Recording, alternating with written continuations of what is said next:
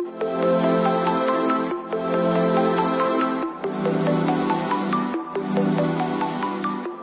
you've ever thought about homeschooling your children, but it just seems so overwhelming and don't know where to start, Shannon Hayes is here to answer all of your questions with the Modern Homeschool Podcast. Class begins now. Did you know that a homeschooler has won the Heisman Trophy? What about multiple Olympic medals for figure skating? How about 23 Grand Slam tennis championships? Or the NBA Rookie of the Year and Slam Dunk contest titles? How about national surf championships? Well, Tim Tebow, Michelle Kwan, Serena Williams, and of course her sister Venus, with her own impressive set of titles and medals. Blake Griffin and Bethany Hamilton are just a few of the more famous professional athletes who were homeschooled. I'm Shannon Hayes, back with another episode of the Modern Homeschool Podcast. And today we are going to talk about homeschoolers and sports. More specifically, participation in public school sports while homeschooling at the secondary or 6th through 12th grade levels. In Tennessee, homeschooled students are allowed to try out for public school sports teams in the county that they live in. So when it comes to school sports in Tennessee, there are really only two categories to be concerned with. There are those sports that are governed by the TSSAA and those that are not. The TSSAA stands for Tennessee Secondary School Athletic Association. The TSSAA regulates the junior and senior high level athletic programs for 110,000 students, 426 schools, and over 5,000 teams.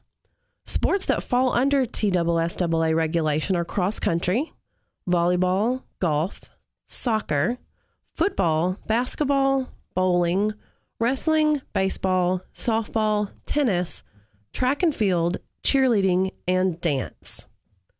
So TSSAA rules require that a homeschool student be enrolled in a school administered by their parent or guardian and that they take a minimum of 5 academic subjects. The student has to have legal residence within the school district that they're registering with. And if they register with a private school, they can live within 20 miles of that private school. So homeschool students just have to meet the same academic and conduct standards as their public school counterparts. And they do have to submit proof to the member school and to TSSAA each semester. That's the rules as listed on the TSSAA website. So one more important note to make about participation in TSSAA regulated sports. Their bylaws actually require and are written in a way that homeschool students are required to register as independent homeschoolers. This means that you have to register directly with your local school board each year. So approximately 90 to 95% of Tennessee homeschoolers are homeschooled through church-related umbrella schools. Therefore, they are ineligible to try out for TSSAA sports.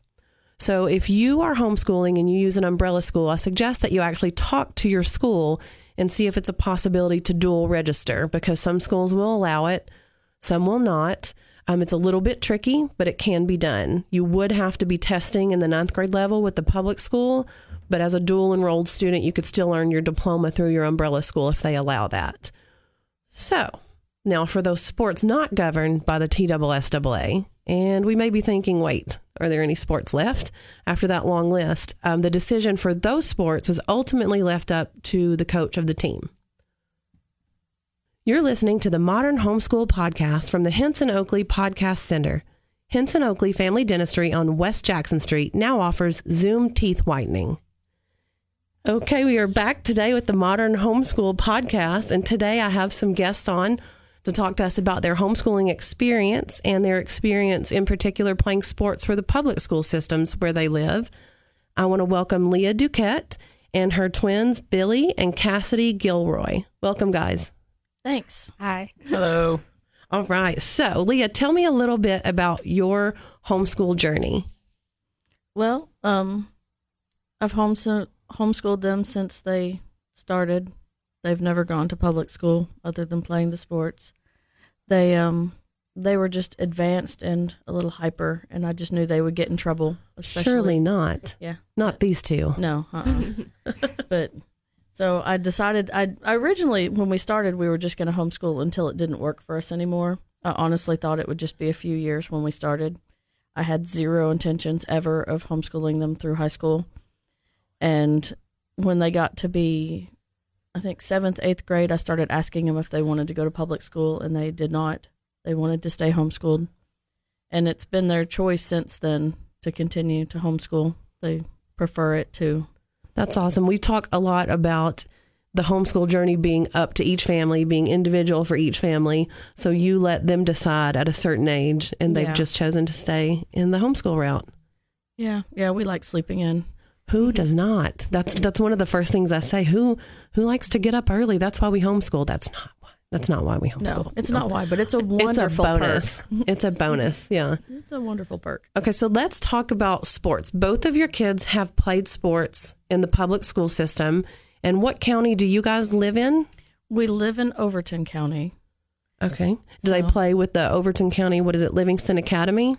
Livingston Academy. Billy did, he started with doing cross country with Livingston Academy. He and the other girl that started with him were the first homeschoolers to want to join a public school team in Overton County. So they kind of, the school system there learned with us.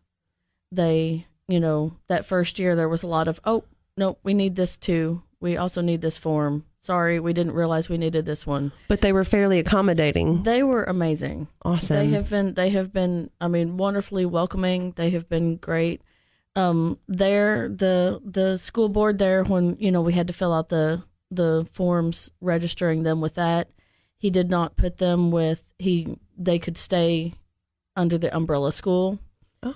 And he did not even put that in his file with the regular ones. He kept it in a separate file. It was just for them to have for their paperwork. That's awesome. I never had any contact with him outside of filing the paperwork for. And so when you say him, sports. It's the coach? Is that who you're dealing with, the coach? No, the coach, the guy who's over the athletics. Okay, so like an athletic director. For the Board of Education in Overton County. Okay. Billy, do you want to tell us a little bit about your experience running cross country with Livingston? It was a lot of fun. The first few weeks I was there, I'm not a very social person until I warm up to the crowd. But the first few weeks I was there, I kind of just kept my distance and observed a bit and just trying to see how things flowed, because I hadn't really interacted with public schoolers all too much before that. And the more I ran and the longer we were there, the more accommodated I got, and it became a very comfortable environment. So you didn't feel like a weird, unsocialized homeschooler? Nope, not any more weird than usual. Right, we love to bust that myth, and all kids are weird. I'm weird. I'm not even a kid. Everybody's a little weird. So they would have been weird even if they went to public school. They're my kids. Yeah. Okay, yeah. Billy, is that the only sport that you participated in? You did something else, didn't you? Yeah, after cross country that season ended, I got talked into running track the following season, which takes place. It's cross country is fall sport and track is a spring sport. Okay. I know nothing about running, so that's all new to me.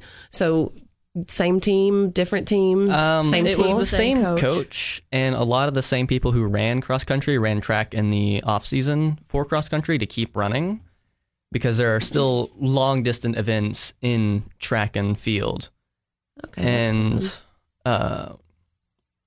With the track team, there were some people there that didn't run cross country that made some of my favorite experiences of track and field, or from running public school sports, were made during the track and field season, because there were some very fun characters there that just made it a super fun experience. So it was also a social interaction. It was an athletic interaction. Are you planning on running in the future for maybe a college team, or? The thoughts crossed my mind, but. And that experience would definitely help you if you chose to do that, right?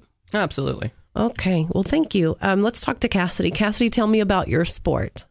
So I'm a swimmer on the Cookeville High School swim team. Okay. And now you can swim with Cookeville High School because Livingston doesn't offer swim. Is that correct? Yes. Correct. And it's that was because swimming is not one of the TSSAA sports. It is governed under TISCA, which is the Tennessee Interscholastic Swim Coaches Association, and they're in charge of it rather than TSSAA.